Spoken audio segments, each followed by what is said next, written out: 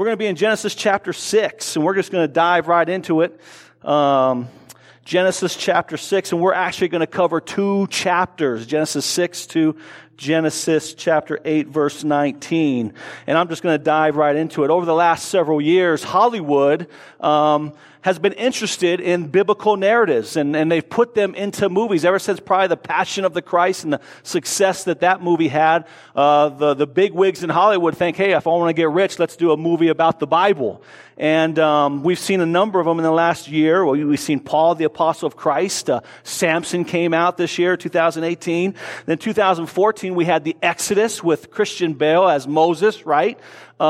Great Batman. In fact, the best Batman, in my opinion, Christian, a terrible Jewish patriarch, Christian Bale. Terrible. We just see the hypocrisy of Hollywood at its finest there, right? And then in 2014, the movie Noah came out, again with Russell Crowe. Now, I love Russell Crowe, one of my favorite actors, and I actually just saw the movie a couple days ago. I thought, I'm going to preach on this. I better, watch it, so maybe I have some content to tell you guys about what happened in Genesis chapter 6, right? No, not at all. That is a terrible movie. I mean, who's with me? I mean, it's just a bad movie. It's bad because it can't read the basics of what the Scripture says, and it's just a bad movie. So I feel bad. But anyways, this morning we're going to look at the real story, the actual account that actually comes from God's Word, and it's about Noah and the flood. And if you grew up in my generations, Noah and the flood was a happy scene in Sunday school on flannel graph paper with happy animals and a blue sky. But, right? Who's with me, right? But that's not the account in Noah chapter 6, or Genesis chapter 6. But it's an epic, epic story. In fact, I would say it's probably the third best story in all the Bible. Outside of Easter, the resurrection, right? The death and resurrection of Christ, number 1. Maybe outside the creation account, Genesis chapter 1 and 2, number 2. I would say this was probably the third greatest story with a little bit of competitiveness with the Exodus, right? But it's right up there. It's at least in the top 4. And what we're going to see here is a reboot of the first creation. A recreation. And it's universal. It's a worldwide event that affects everyone and everyone at that time, and even has rippling effects that affect us today. What we're going to see is the grace of God on display in the judgment of Christ. We're going to see the grace of God on display in midst of God's righteous judgment to Noah and his family. And this same grace, this same salvation that was available and that saved Noah and his family is also available to us today. We also can experience this grace that we sung about earlier. So, let's dive in. Okay. That was cheesy. First, the sin of Noah's day. And this is going to be basically roughly in Genesis chapter 6, verses 1 through 7. Now, the heartbeat of this section is Genesis 6:5, and this is what we read. Follow along as I read it. The Lord saw the wickedness of man was great in the earth, and that every intention of the thought of his heart was only evil continually. That is an incredible indictment on mankind. Now we can say, hey, maybe if we're talking about Hitler or Osama bin Laden, this verse, I can get it. It applies. Those are evil men. But he's not talking about an evil man. He's talking about all of humanity. That's a crazy statement. All of humanity was wicked, and every intent of their thoughts was evil continuously. That's the decline of sin that we've seen. But verse 11, we see this sin. Now, the earth was corrupt in God's sight, and the earth was filled with violence. And God saw the earth, and behold, it was corrupt. And for all flesh had corrupted their way on the earth. Now, because of this wickedness, because of this violence, because of this corruption seen in every man and woman and child, we see that God is grieved. Sorrow has gripped his heart. Genesis 6:6. And the Lord regretted that he had made man on the earth, and it grieved him to his heart. And later on it says, for I am sorry that I have made them. Now what this is describing is it's just trying to describe the depth of God's sorrow as he looks out and sees what happens to his creation. He's not he's not repenting that he did something wrong, but the focus is so that we can explain it as humans. Moses is trying to describe the depth of sorrow and sadness that's in God's heart. He once looked at his creation and said, what? It's very good. And now, as he looks, all he sees is wickedness, violence, corruption, sexual immorality, and it grieves his heart. He's sorrowful. The creation he created is rebelling in ways that are unnatural, that are outside their intended purposes, so he has to step in and do something. And being a righteous judge, he comes in to judge. Verse 7 of chapter 6, so the Lord said, I will blot out man whom I have created from the face of the land.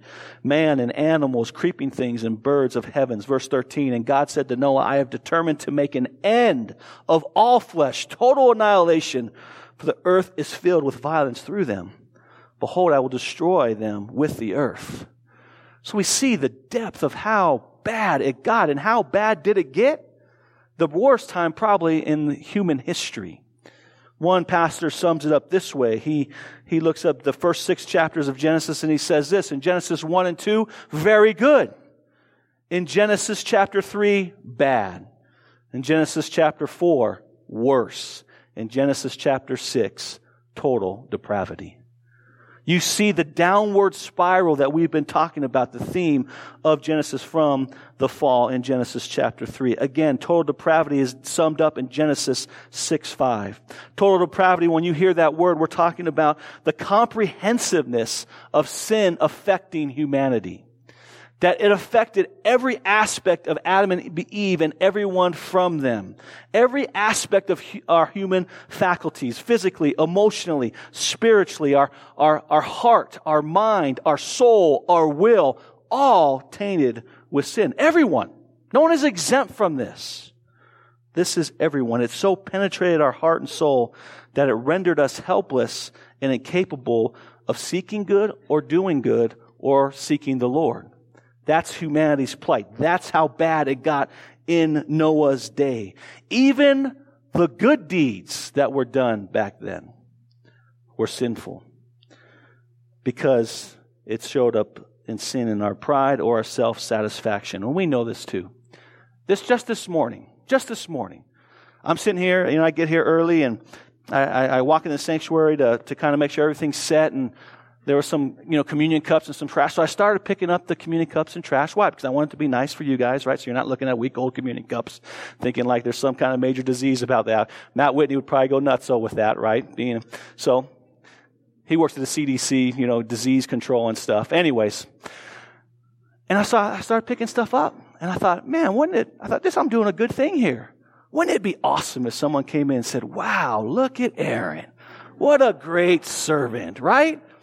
So even in our good deeds, our pride, our self-satisfaction raises its ugly head. We get this. Well, how bad did it get? Well, Genesis 6, 1 through 4 kind of gives us a taste.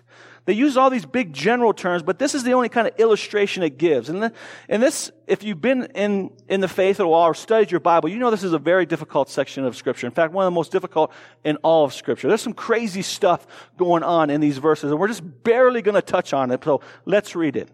But the whole gist of this is the sexual immorality that has come upon this world. When man began to multiply on the face of the land and daughters were born to them, the sons of God saw that the daughters of men were attractive, and they took their wives as they choose. You hear Genesis chapter 3 language in there, right? The Adam and Eve saw that the fruit looked good and they took it. You see that here as well.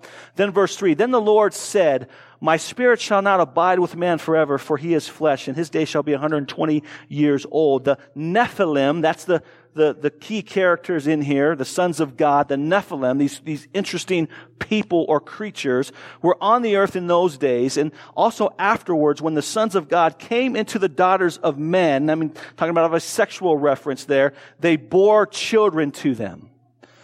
So we see here that this is something outside of what God designed for procreation in Genesis chapter 2. And there's two basic views, and the idea is who are the sons of God? And that's the big crux of who are these people, the sons of God? Well, scholar says there's two views on it. One, the sons of God are fallen angels. And the other view is that the sons of God are men. And in that view, there's 2 or 3 different views of who these men are. Some think they're the line of Seth. Some think they're great kings. Some think they come from the line of Cain. We could spend a whole bunch of time talking about this. But that's not the point. The point is the wickedness and the sexual immorality hit an all-time low. The total disregard, again, for the parameters of the Lord God's creative design found in Genesis chapter 2 has been obliterated, the lines. I personally think that I lean towards the sons of God being fallen angels. If you want to follow up with me, we can talk and I can give you my reasons. But they're both have pros and cons. But again, the point is the total depravity. So that's part of it. It seems like this unnatural sexual immorality was the straw that broke the camel's back for the judgment and the flood. But there are other couple reasons of judgment highlighted in Genesis chapter 6. Generally, 6:5 again, a total rebellion of humanity and constant wickedness. 6:11, a corruption and a violence that described the earth at every level of human society. This is a dark, bleak place. So it got me thinking, well, what has to do with us? It has a lot to do with us. Because immediately my mind went to Matthew 24 talking about the second coming of Christ. And this is what it says about the second coming of Christ. The day of Noah as compared to our culture with the second coming of Christ. Matthew 24:37 says this, "For as in those days, the day of Noah, before the flood, they were eating and drinking and marrying and giving in marriage until the day when Noah entered the ark. And they were unaware until the flood came and swept them all away. So will be the coming of the Son of Man." So will be.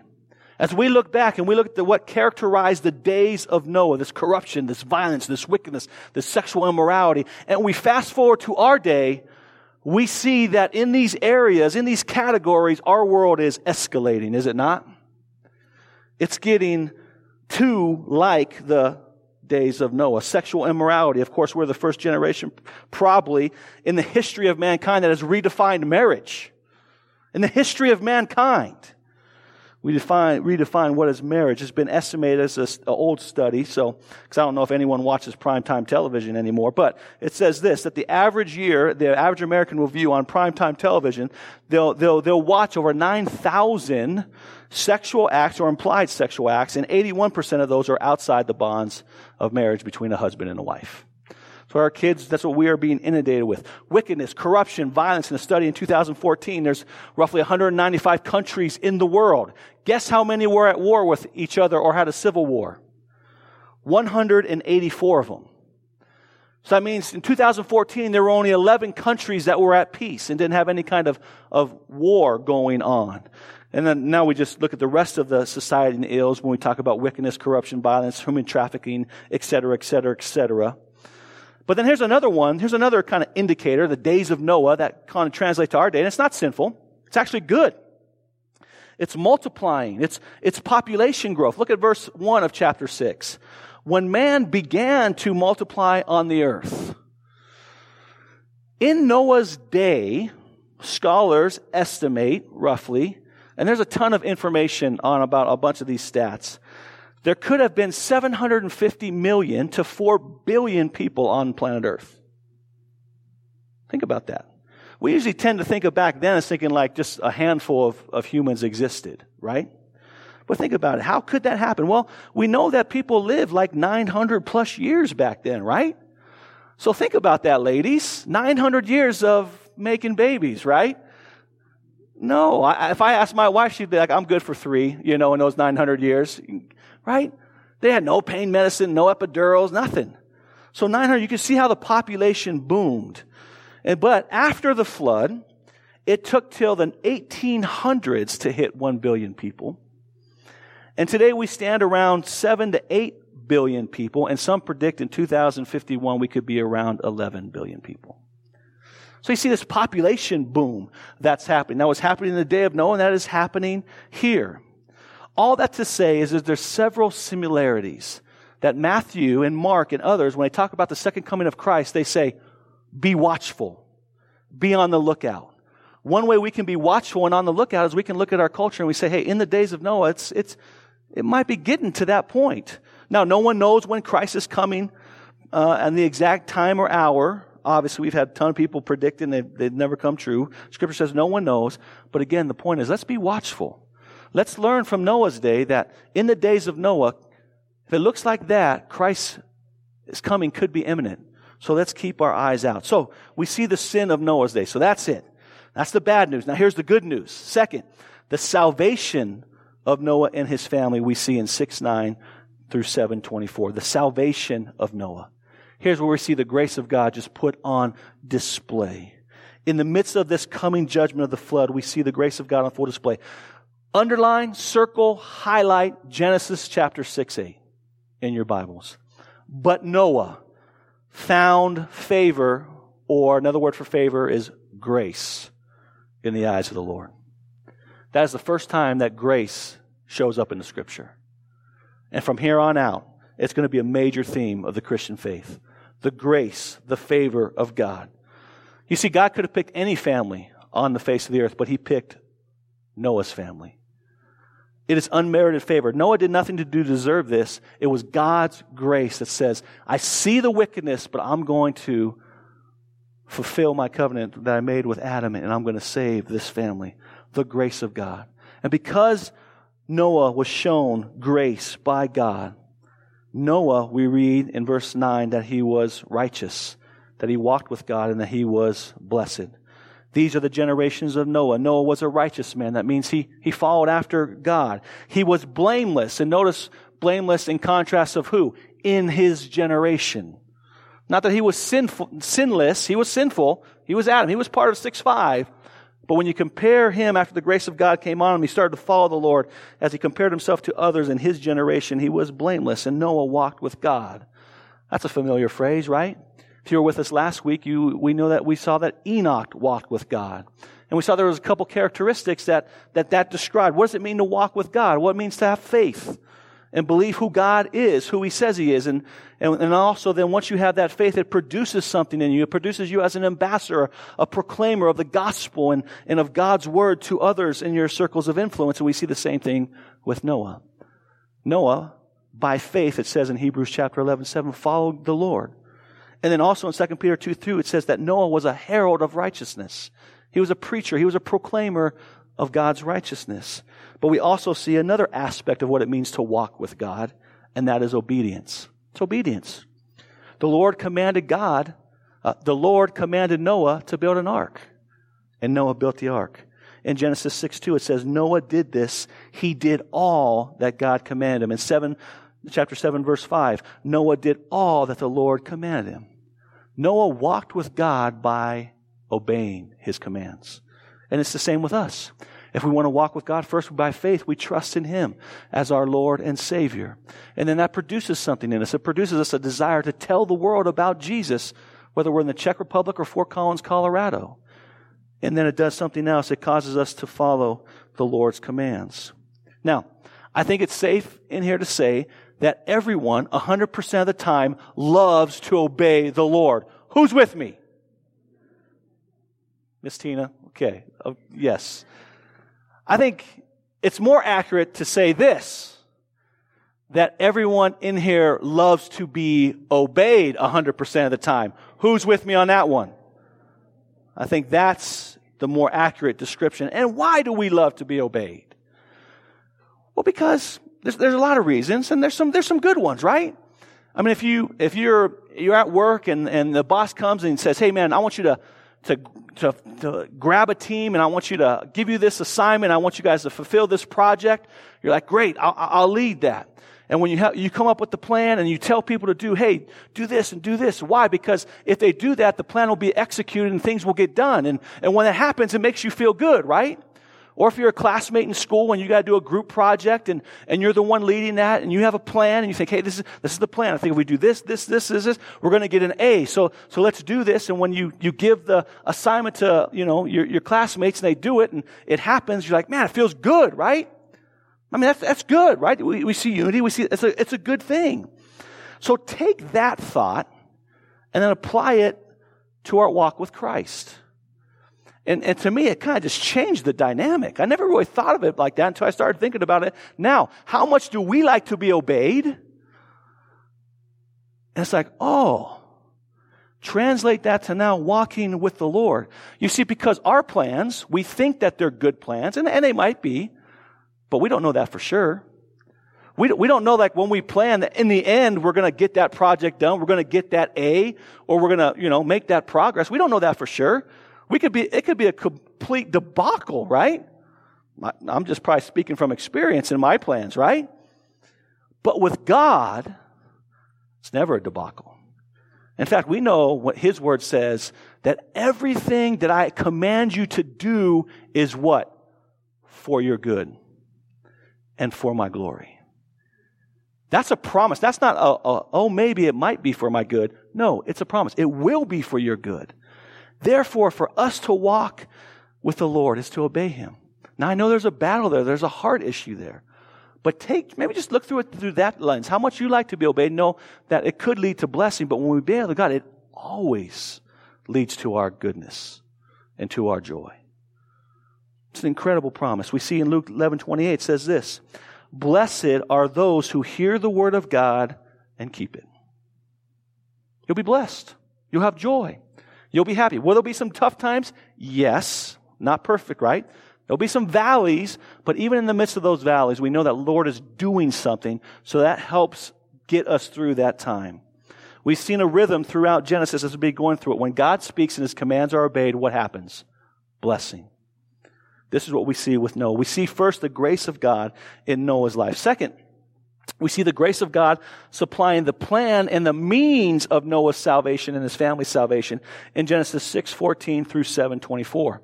Noah makes an ark. He obeys God's command. This will be the means. This is how God is going to save Noah. It's going to be through this ark, through this ship. And not only Noah, but the animal kingdom. Look at verse 14 of chapter 6. "Make yourself an ark of gopher wood. Make rooms in the ark and cover it insides and out with pitch. This is how you are to make it. The length of the ark is 300 cubits or 18 inches.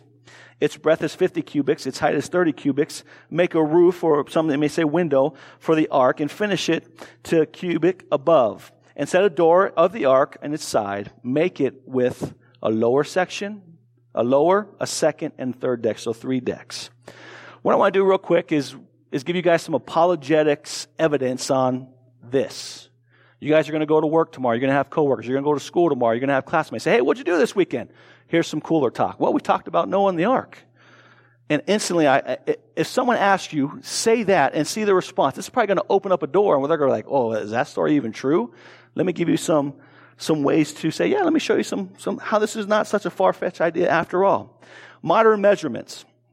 The ark would have been about 450 feet long. That's 1 1/2 football fields long. I'm going to have some pictures up here. Yep, there's some pictures. This is actually in Kentucky, Answers of Genesis. You can go, and it kind of built this ark on the biblical account at some level. The measurements anyways. So, it'll be about 450 feet long. That's a football field and a half. It'll be about 75 feet wide. That's about the width of a soccer field, and it'll be about 45 feet high. And that is 3 stories high. So you got 450 feet long, football field and a half, 75 feet wide, width of a soccer field, and 45 feet high, 3 stories. The inside capacity would have a total deck area of almost 100,000 square feet. So this is a massive ship. You see it right there with all the people. So question number 1, could all the animals fit on the ark? Would that be a possibility? And the shorter answer is yes, with rooms to spare. Again, the ark was a little under 100,000 square feet of deck space.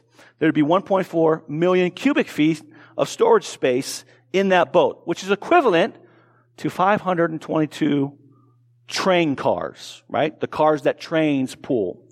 240 sheep, medium-sized sheep, could fit in a double-decker train car. So you times that, 522 times 240, and you get over 120,000 animals that could possibly, the size of sheep, could fit in this ark. So there's, again, a ton of material and studies on this. Some say that at the time of Noah, on the low end, there were about 7,000 to 8,000 different kinds of animals. And on the high end, there were 35,000 different kinds of animals. So you got to multiply them by how many? Because you need 2. Yep. Two. Good job, Peter. Two, because you need a male and a female, right? So you multiply that. On the low end, it could be 16,000 different kinds of animals, or it could be over almost 80,000 kinds of animals. Now also remember, these are just mainly land-dwelling animals that you need to put on there. The fish of the sea, the octopus, the mammals like whales will be swimming in the waters. The birds, they could fly out. Some would nest on the water. Some could hang out on the decks, right? So you need those. And also remember that you didn't need full-grown animals. Baby elephants, baby giraffes could go on the ark. Again, male and female. And you didn't need every variant of every kind, right? So in other words, for dogs, you just need canine. You need a male and female canine. And from the canine, you get dogs, you get wolves, you get dingoes, you get coyotes, etc. So, could all the animals fit on the ark? The short of the answer is yes. Second question, how did Noah get all the animals to the ark, right? How many of you guys asked that question? We were sitting there watching the movie with Maddie, and she's like, well, how did the Lord get all the animals to the ark? Well, the Bible answers that in Genesis chapter 6, verse 20. Look at that. It says this. It says, every sort shall come into you, and you will keep them. The Lord is going to bring them. The Lord put a GPS in certain animals to come to the ark at this specific time. We see this in the animal kingdom all over, right? Bears hibernate, right? Birds migrate. North-south, south-north. Why? Because God has implanted in their DNA to do this. We know how the snail got to the ark, right? Remember that? By perseverance, right? The snail got to the ark, right? All right, good. All right. So how did the animals get there? The animals got there because God brought them to Noah. Noah didn't have to go around the world to try to get them. Question number 3. Was it a regional flood or a universal flood? This is it's come up in a lot of debates recently. Was it a regional flood, local, or was it worldwide? It's worldwide. As we study, we're looking at this word all sinned, all wicked. All means all. So God covered the flood, the earth with waters all around it. It's a whole earth, worldwide flood, I believe. And there's a number of evidences for this. Let me just give you a handful. One, from history. If you look at all these different tribes and people groups all over the world, there's over 200 plus that have accounts of a worldwide flood. And again, they didn't have internet back then. They didn't, right? They didn't talk to each other like we can talk to one another. These were people groups that were by themselves, that had no interaction with other tribes in a lot of areas. So let me give you some percentages of the similarities in some of their stories. 95% said it was a water flood. 88% of them had this idea of a family being saved in this flood. Many of them had 8 people, and many of them had the form of the name Noah in their accounts. 70% also said they were saved by a boat, and then 77% said their animals were also saved, and there's more percentages in there. So you have all these different evidences from all these different tribes and people groups from all over the world that have a similar account. So that's history. Second, the fossil record. The fossil record. And there's a ton of evidence on this. We find fish and other sea creatures where we wouldn't normally think to find them. Like 7,000 feet up in the mountain, you have these fossils of fish and other sea creatures. You have them in the middle of Nebraska and Michigan and other places all over the world. You have the Great Salt Lake. How did that get there? Possibly by a worldwide flood. But then thirdly, the evidence is there. If it was just a regional flood or local flood, why build an ark? Why would you need an ark? So big and so massive to house all those animals. All the other animals could have just migrated somewhere else on the dry land. There could have been a flood in that region. They didn't need to build this massive ship for 8 people, right? So why have that? So those are just some apologetic things, ways that you guys can think through. And there's so many more questions like all those animals, how they take care of the smell, right? That was another question Maddie asked, right? Those the little girls in their little minds and how they think. It's a beautiful thing. But all these different questions, there's answers. There's a ton of information. Go ahead and do your study. It's not so far out there where there's not evidence. There's plenty of evidence that this took place. But again, here's the focus. The focus is that the ark is the means and the vehicle of salvation. That's the point that we're seeing here. It's the means, the ways in which God saved Noah through the ark. There's only, I think, only one other time where this word ark is used outside for Noah and the flood. And it's in Exodus chapter 2, verse 3. What is that? What is that referring to? It's referring to the little basket that Moses was placed in. That's also called the ark. And we also notice in Exodus chapter 2, verse 3, that was covered in pitch. So this little ark that saved this little baby, right, encapsulated all the waters, all the predators couldn't get to this little baby. Through this means, this little ark in Exodus chapter 2, this little basket is a vehicle of salvation for Moses. Now that's what I'm looking for. We get the privilege to look back because we have the whole counsel of God. So we get to look back, and what we see is the ark, and also Noah points us to Christ. It's actually a type of Christ in a number of ways, but let me just give you one. The ark was graciously provided by God to save Noah. Noah didn't say, oh, there's a flood coming. I better build an ark. No, he had no idea what was coming. This was God's plan. This was God's design. He is the one to say, Noah, build an ark because this is what's going to save you. So the ark was graciously provided by God to save Noah and his family from judgment. And Christ's life, death, and resurrection was graciously provided by God for your salvation and my salvation. That's how the ark points us to Christ. Again, Noah by nature deserved to be destroyed because of his sin against God. But God graciously provided salvation for his family through this ark. This was the means in which they would escape the flood. And likewise, left out in our natural condition, apart from Christ, we're sinful and we need to be saved. And therefore, God graciously provided Christ, his life, his death, his resurrection. He was your substitute and my substitute. And those of us that repent of our sins and trust in him and what he has done, we shall be saved through the vehicle of Christ in his life, death, and resurrection. Amazing grace. But notice this. To receive the salvation of the ark, Noah had to believe God, right? Again, the ark was provided by God, but Noah had to believe God. Noah had to actually what? Step into the ark. Him and his family had to walk through the doors. It was their responsibility. God provided the means, but you had to walk into the ark. Just as Noah had to walk in the ark, it's our responsibility. Jesus gives us this command to us. Come, those who are heavy laden, who are tired, who are burdened, come to me and I will give you rest. The reason why we can have that command is because Christ provided that rest for us through his life, death, and resurrection. It was his work. But for you to receive that rest, you must come to him. You must believe in him by faith. This is your responsibility. And notice also, how many doors did the ark have? It had one. It had one door. It had one door, which also points us to John chapter 10:9, where Jesus says, I am the door. If anyone enters by me, he will be saved. You see, there was only one ark that saved humanity. There might have been some other guys out there say, hey, there's that one ark, but hey, there's many different arks to save you from the flood coming. There was probably some guys saying that, hey, yeah, Noah's doing his thing, but he's kind of crazy. Look how big that is. He's gathering animals and all that stuff. That guy's crazy. Here's another way. Here's another ark. Come join my ark.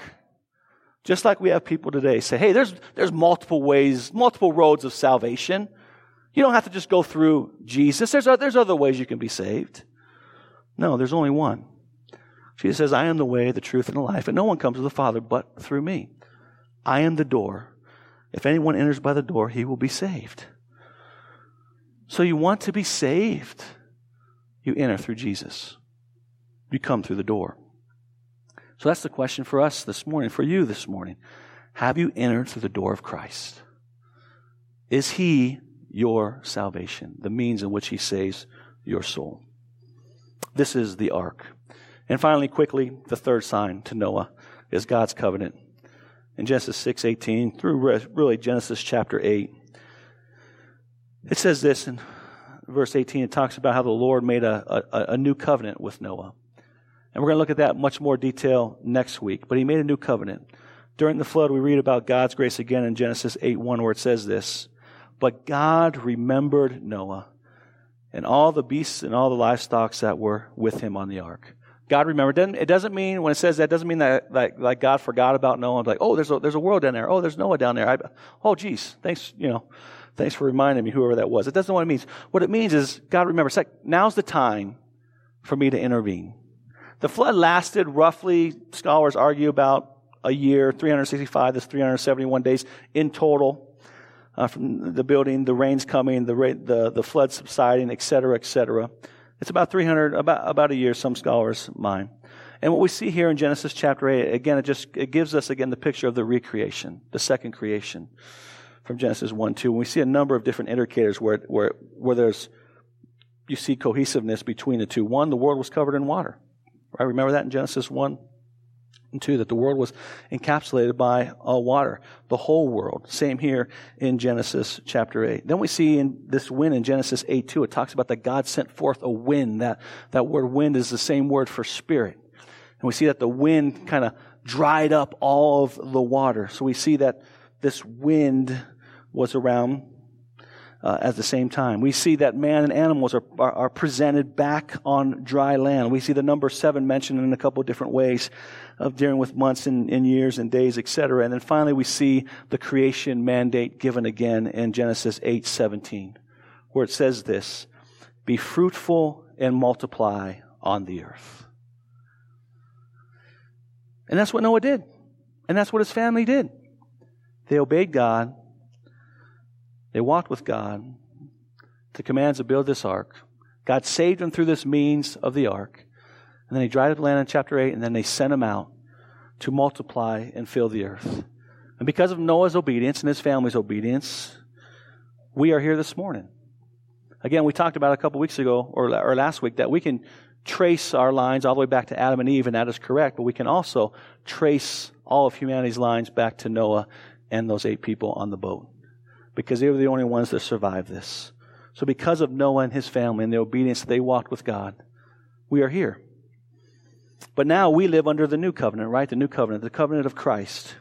And that covenant is to love God, to love our neighbors, and to make disciples throughout the whole world. That is our command. That is our mission. That is what the Lord calls us to obey as Christians. And so let the crossing take up the mantle of obedience and walk in a manner worthy of the Lord. So as we see the escalation of sin and wickedness around, that we can be the bright light where we live, work, and play, to our friends, to our family members, and that we can show them that there is a means, there is hope, and it comes through the man, Christ Jesus. Let's pray. Father, thank you for this ancient story, this epic ancient story. And Lord, there's so much more that we could talk about and say. But the point that we want to see is that in the midst of your justice, your right justice, Lord, you're a God of mercy. You're a God who loves his creation. And you're a God that made a way of salvation. And so, Lord, if there's anyone in here this morning that is outside of the ark of Christ, Lord, we pray that today is the day that, like all of us have done in the past, that are yours, that we're convicted of our sin, and we see our need for a Savior. We see that there's only one way, and that is through your Son, Christ. Give that person that measure of grace that will help them repent and believe. And for those of us that have, Lord, let's be thankful. Let's rejoice that you shined your face upon us and gave us grace. Grace, grace, God's grace. Grace that will take away all of our sin. Lord, we thank you for that. And now may we be proponents of grace to our friends and our families. In Jesus' name we pray. Amen.